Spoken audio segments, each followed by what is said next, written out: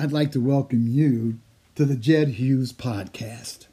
Each episode will feature a unique leader and will delve into the qualities that inspire greatness, galvanize organizations, and teach the next generation of aspiring leaders. Jed ran the process that resulted in the hiring of Pete Carroll, Jim Harbaugh, Andy Reid, Masai Ujiri. Now, according to Forbes, Jed is the most connected man in sports. Our guest today has demonstrated what hard work and building outstanding relationships can do to build your career. Brian Lafemina graduated from Rutgers and took an internship at Madison Square Garden. And through 20 years of hard work, relationship building, and innovation, moved to a senior level position and was recruited to the National Football League. At the National Football League, he was able to demonstrate how important it was to engage the fans and create meaningful experiences in home stadiums. Casey Wasserman had the vision to recruit Brian Lafemina as his chief business officer for LA 2028. Imagine the Olympics are in 2028 and LA 28 hired Brian several years ago. Welcome, Brian Lafemina. Welcome, friends. Today, if you're looking to get into sports, our guest really worked and rolled his sleeves up from being an athlete in college to working his way up in two of the most elite organizations in professional sports. Brian, I really appreciate you joining us today. Talk about Rutgers and sports and how you were involved in your fraternity and how it all got started for you. You're a Phi Gam. I was a Phi Gam. I am a Phi Gam. It's great to be with you, Jed. Thank you. Well, sports has been a big part of my life since I was, for as long as I can remember, since I was a little guy, growing up at that age in Brooklyn and, sitting in front of the black and white TV and watching the New York Mets and my beloved New York Rangers. And, it was just always a part of our family, our family's culture.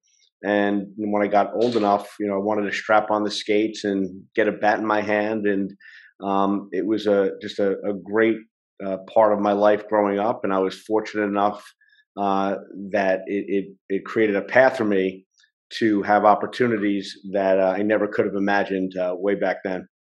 So, you get out of college. How do you get your internship with the Garden? When I was in college, the last thing I thought I was going to do was work in the sports business. And, we're going back to the mid-1980s, Jed. So, sports marketing was, not really even much of a thing. It was in its infancy, really. So in college, I was an economics major. I thought I was going to go work on Wall Street. And I had done an internship at Payne Weber, which is now UBS. I was working in mortgage-backed securities and thought I would go and maybe be an analyst on Wall Street. But I was an athlete. Growing up, I was a pretty good baseball player, and I was a springboard diver, believe it or not, and went to school on a diving scholarship. And somewhere along the way, I had a relative say to me, "You love sports, you're an athlete.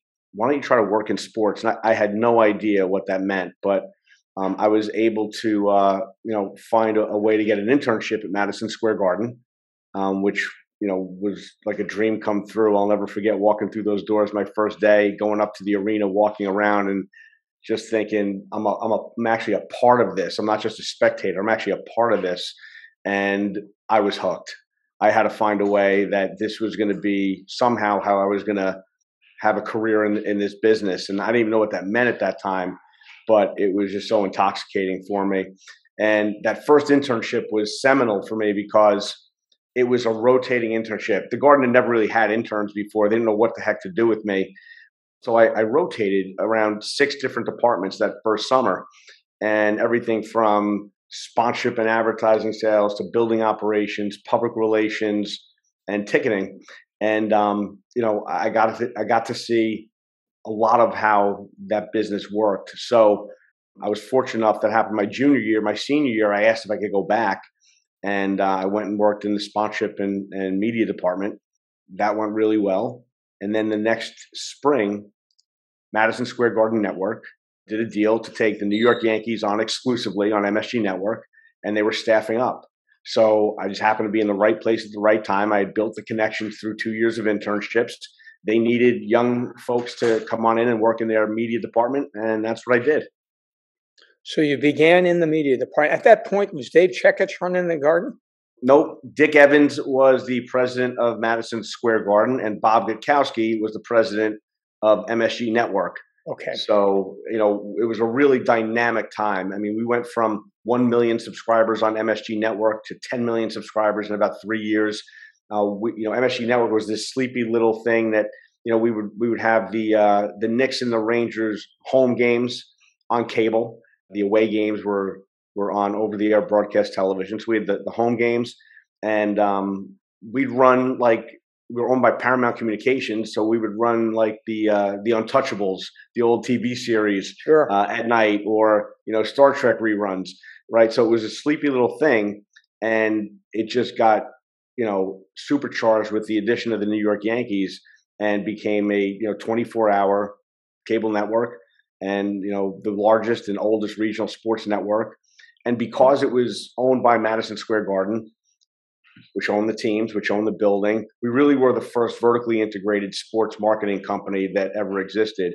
And we really paved the way for the model that you really see that's fairly ubiquitous today, whether it's with MLSE, whether it's with AEG, whether it's what's going down in Philadelphia, in Detroit.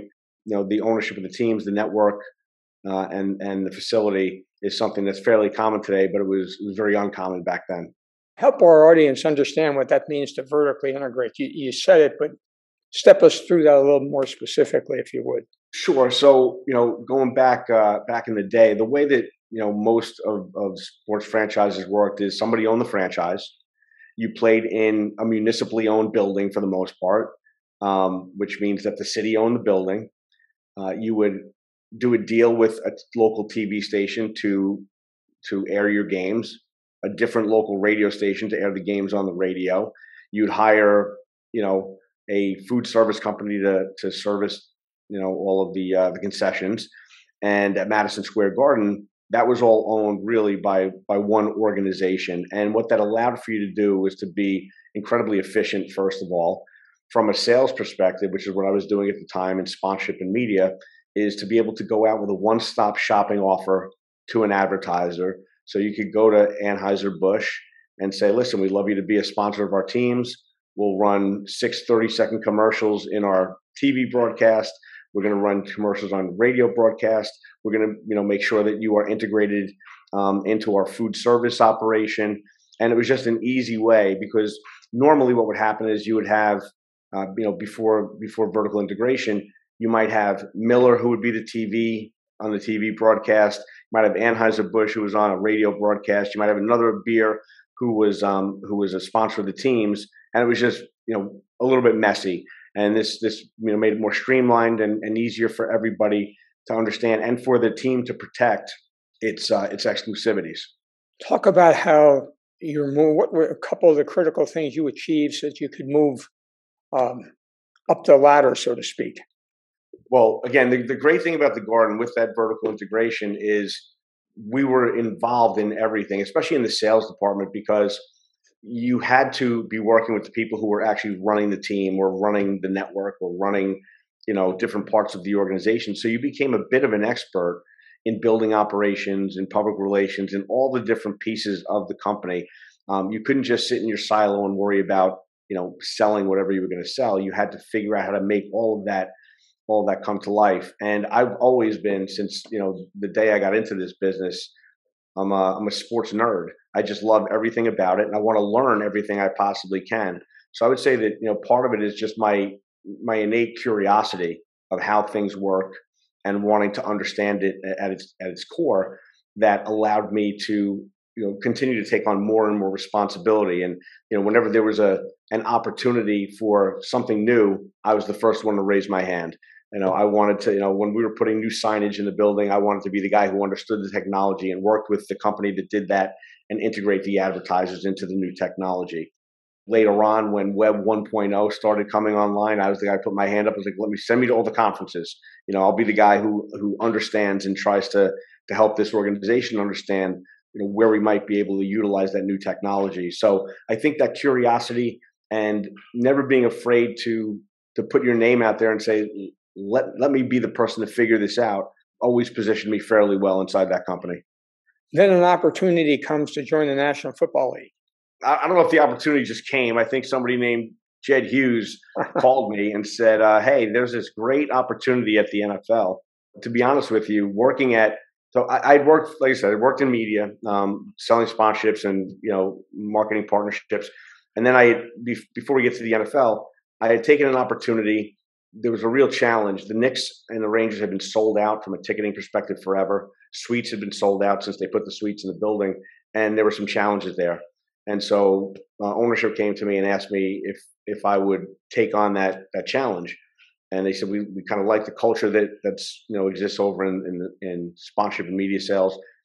Can we do some of that good stuff over in ticketing and suites? I had never sold a ticket in my life. I'd never managed a suites department in my life. But I said, sure. And I'd always had in the back of my mind that, I might want to run a team or, run a different kind of business at some point. And I knew that was something I was going to need to do. So I stepped away from, a part of my career that was going incredibly well and disrupted the whole thing by going to do something totally different. It was safe because it was inside my same company, but it was something completely new and different. And that really elevated me inside the company because once we started having some success there, they looked at me and said, oh, this is a guy who can fix stuff. Whenever we have a tough problem, we're going to come and see if Brian can, maybe be a part of the solution. So did that and had been there for 22 years and kind of had run its course. And I wanted to do my own thing. So I stepped out of the garden and had a little sports marketing company, which is when I met you. And I will say, working for a team or teams, you don't always love the league office. And at the Knicks and the Rangers, we like the league office maybe a little less than most teams. And so when you called me with this opportunity, I couldn't have been less interested in the NFL. I really wasn't. Well, and you were like, nah, come on in and talk to me. And I didn't know you.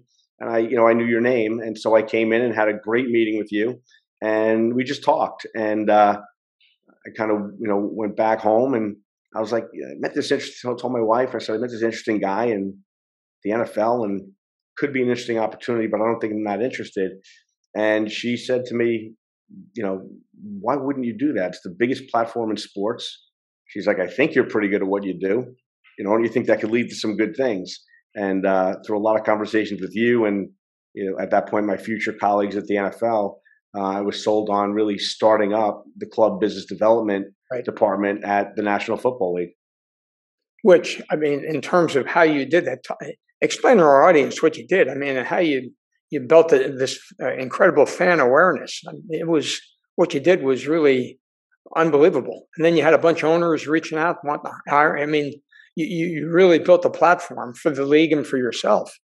Well, the old saying that ignorance is bliss definitely helped me when I started there because, I was fortunate in that working for the Knicks and seeing how Team Marketing Business Operations at the NBA operated.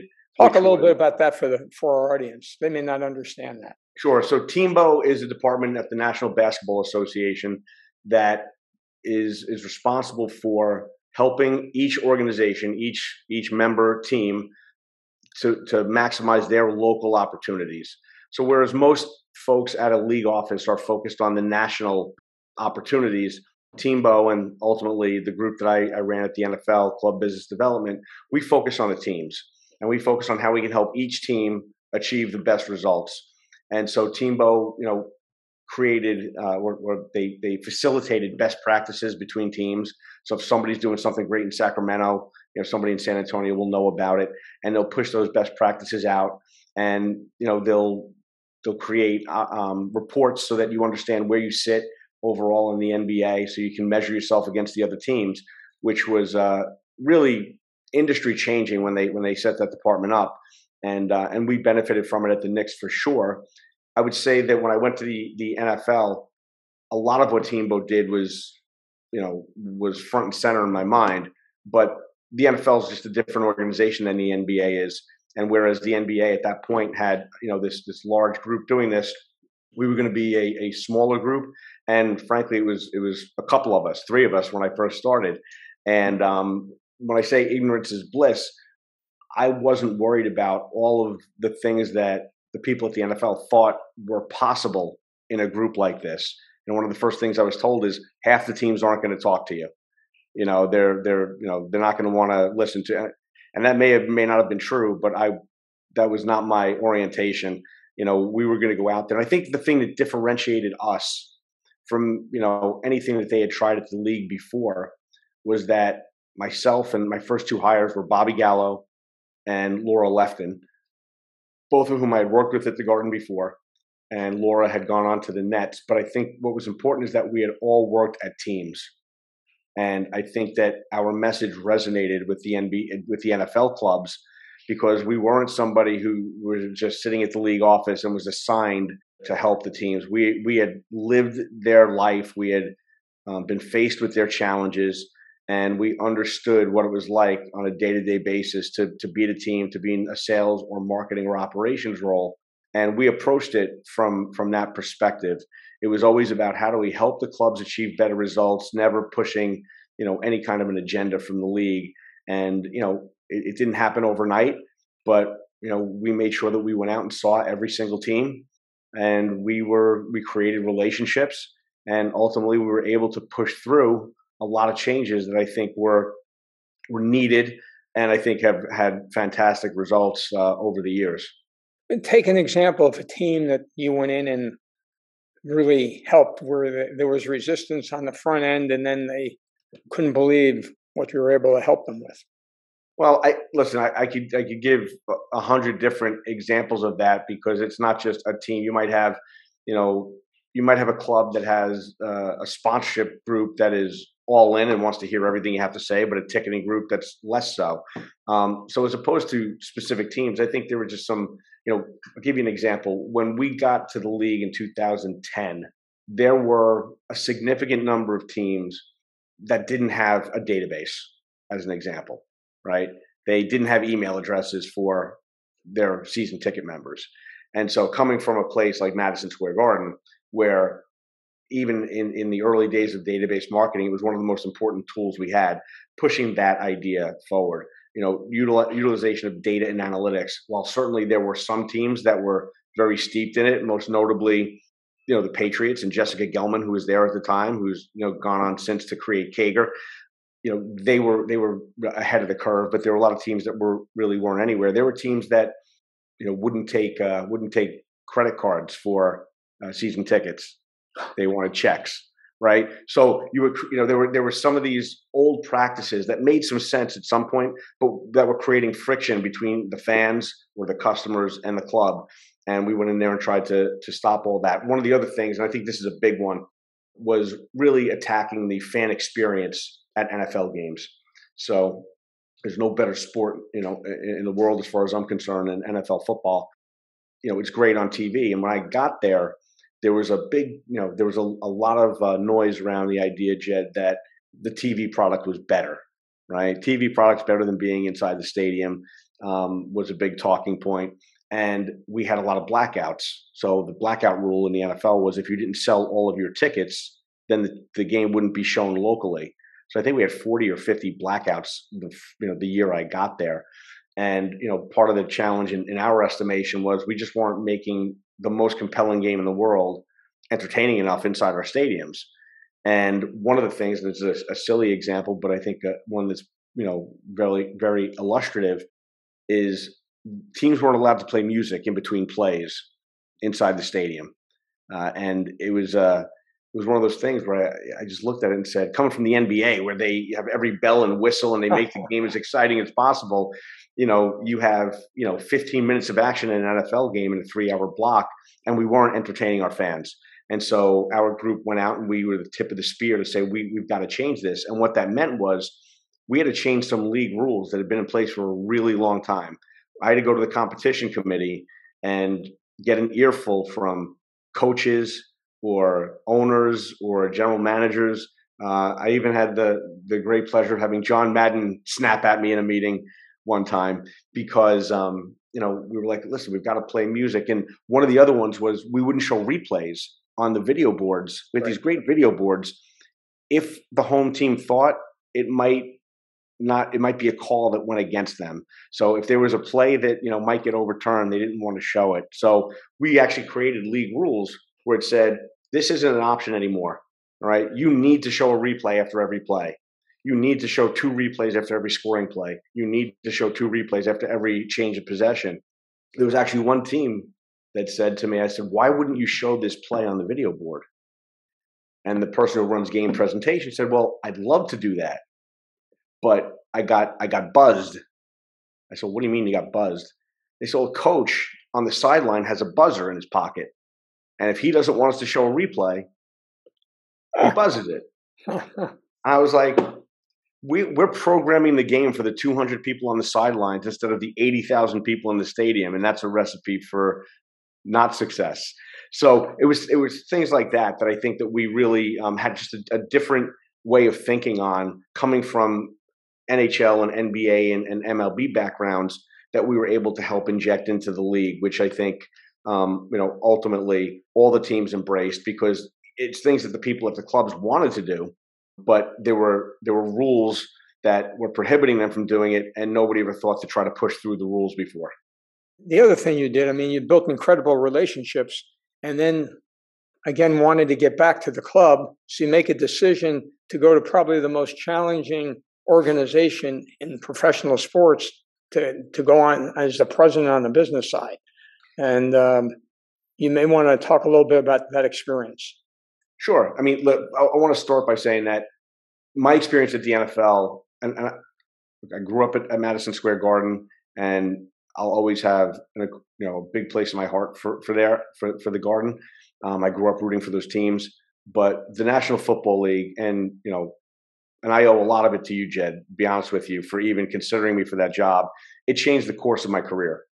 Having the opportunity to work with who I consider to be the smartest and absolute best group of professionals working in the business, what they've done and what they continue to do on a day-to-day basis is amazing. And I was fortunate to be there.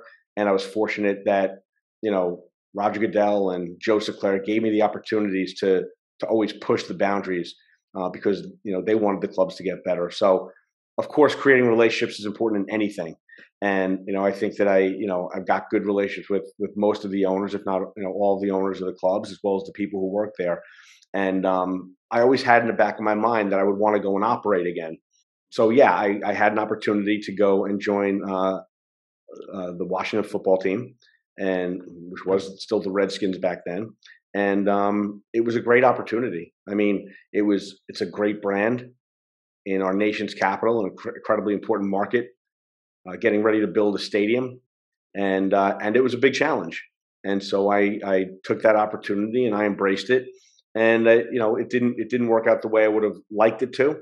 But I think that, the people that we had there did some really good work. And I think that we were early is the best way I could put it. I think that we were probably just a little bit early for the things that we were trying to accomplish. And, I think they're on a much, much better path now. And I think they've got some good people there, and hopefully they'll have a lot of success. Well, again, I tried to recruit you again. And this time, Casey was ahead of me. He had built a relationship with you. And the thing I wanted the audience to understand is how he was able to recruit you and convince you to take a role with something that was 9 years away from happening. Absolutely. And I was very fortunate, coming out of Washington. You were, incredibly gracious and considering me for something over with you.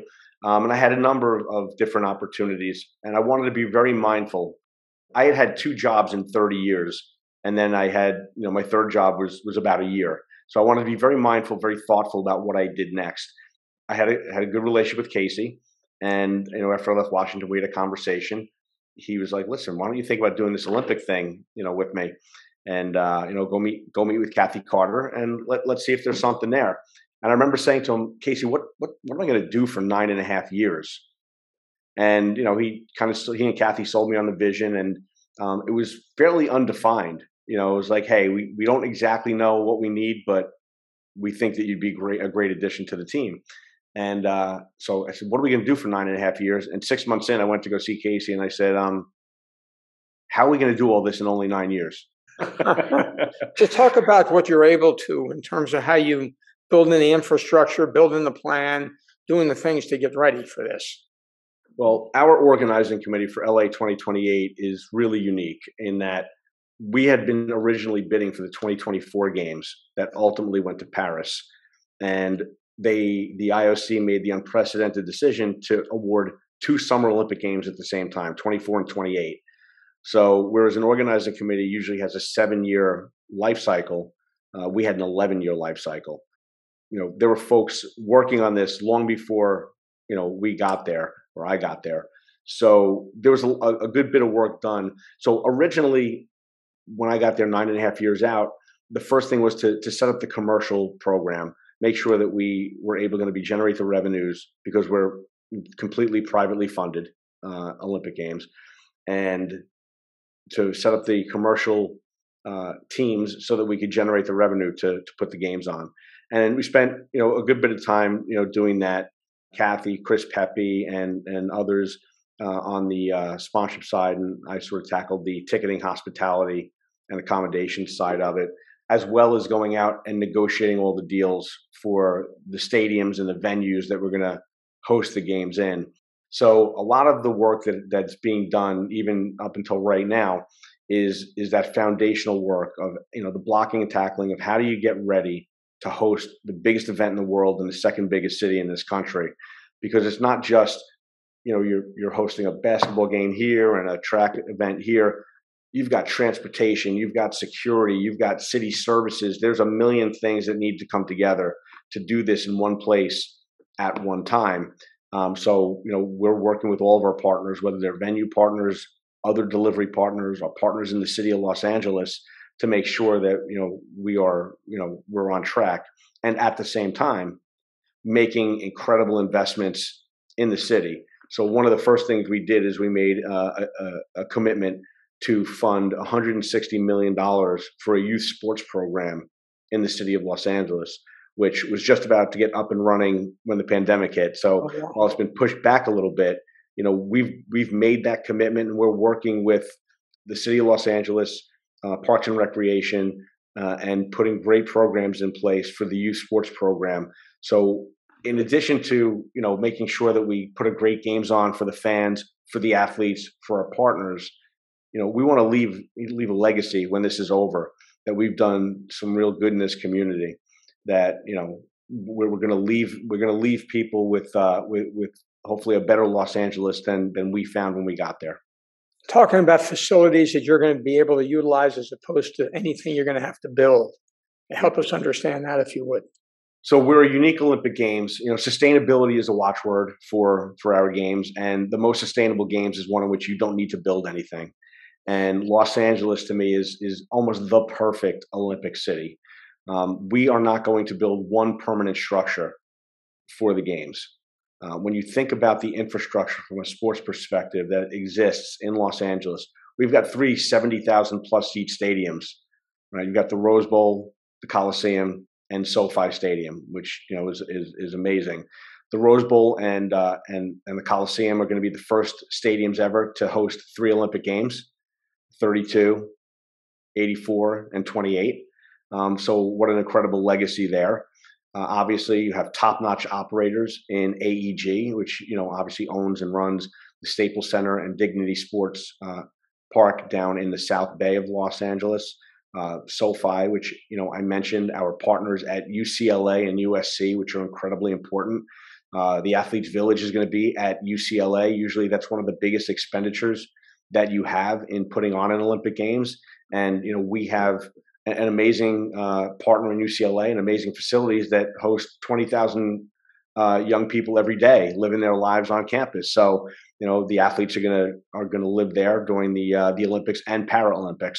And that's one of the things, I should always highlight is our commitment to the Paralympics, because in addition to putting on the Olympic Games, we take a break and, get our facilities ready, and then we host the Paralympics for 2 weeks after that. It's incredible to have met you when we first met, and to see how you have just matured, raised your game, and the way you present yourself and your vision and the way you're able to conduct business. I mean, it's a pleasure to have you on as a guest. Great to be here. And, for anybody listening that's trying to get into the business or is fairly young in the business, it's a marathon. And I think everybody has to remember that. We live in a world where people want instant gratification. And, sometimes my 30 plus years in the business feel like a blur. But when I go back and I think about, the different phases of my career, I would just say that fall in love with what you're doing that day. Right? Don't look, it's always good to have goals and you should have a vision, but try not to look beyond the desk you're sitting at, because the truth is all of your success comes from whatever you do well at the desk that you're sitting at today. And if it's not what you want to be doing, then, make moves to go do something else. But it doesn't happen quickly. And, relationships are, the greatest asset you can ever have. And you build those relationships by telling people what you're going to do and then doing it. Frankly, talk is cheap, and if you do what you say you're going to do, people will remember that, and it'll have a lasting impact on your life and your career. So even in this day of social media, where you have these younger people coming up and they're doing so many different things electronically and digitally, the relationship piece, how do you help them understand the touch points as opposed to just using the phone? Well, listen, and maybe it's because I'm old now, Jed, but listen, I think that hearing a voice actually is important. I think that a lot gets lost in translation over text of any type, whether it's an email or a text message or however you're going to communicate. All of those things are tools, and they're incredibly powerful tools. When my kids were younger, I used to tell them, listen, a hammer is a tool. You can use it to build a house or break a television. How you use the tool is actually important.